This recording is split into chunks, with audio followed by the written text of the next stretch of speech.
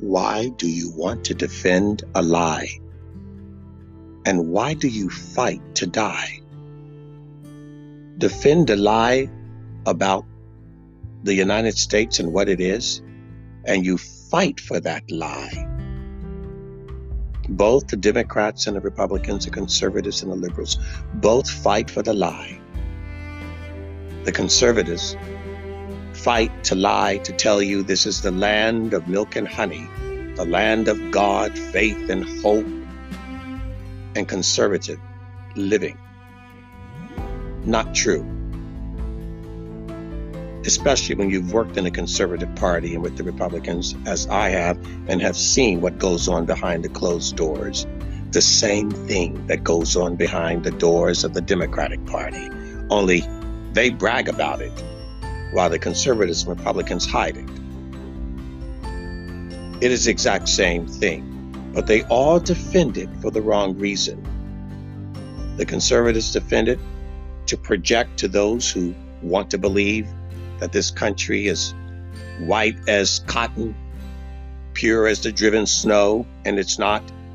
And that's why we sing God Bless America and wave Old Faithful red, white, and blue in the name of you, with God somewhere honorably mentioned. And the Democrats wave that same flag, white, red, and blue, for what they want to do.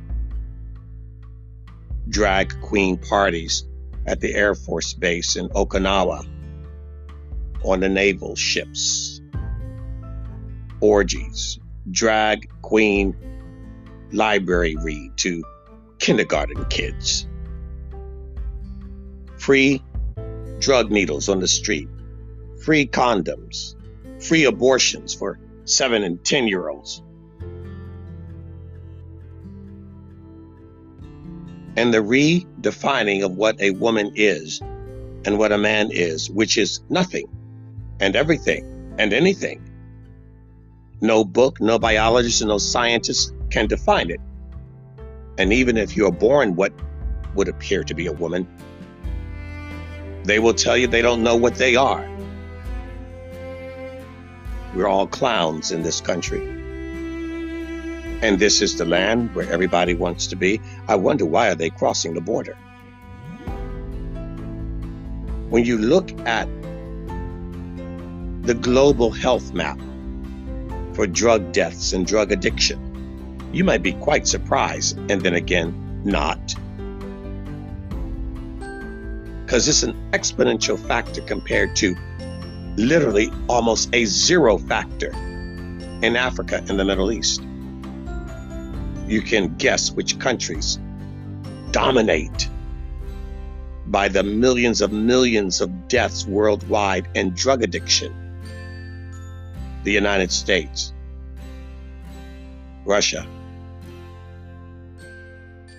all of the European nations, Australia, and that little piece of Europe and Africa at the tip, the Dutch apartheid, South Africa. And interestingly enough, that while the continent of Africa is almost at zero, that one part where the Europeans dominate at the south tip of Johannesburg, out of all of the Western nations that are killing you with their drug addiction, South Africa has the smallest of that group of murderers.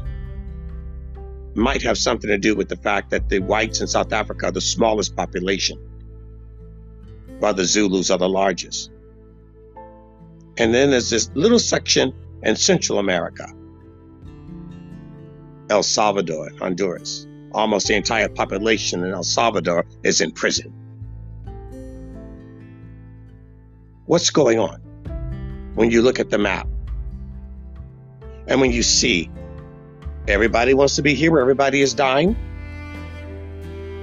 but they want to be in Europe where everybody's dying. And when you look at the same thing with AIDS, homosexuality, and abortion, that map stays the same, by the way. It's still Europe, NATO, Australia, and a small tip of the Dutch population in South Africa. The places that deny your natural order, the indigenous you that we all are, for the mutation and the mutants, is where you want to be. And of course, Mecca for all of this menagerie of a mess is right here in the old USA. We are the number one purveyors of the lies and the thoughts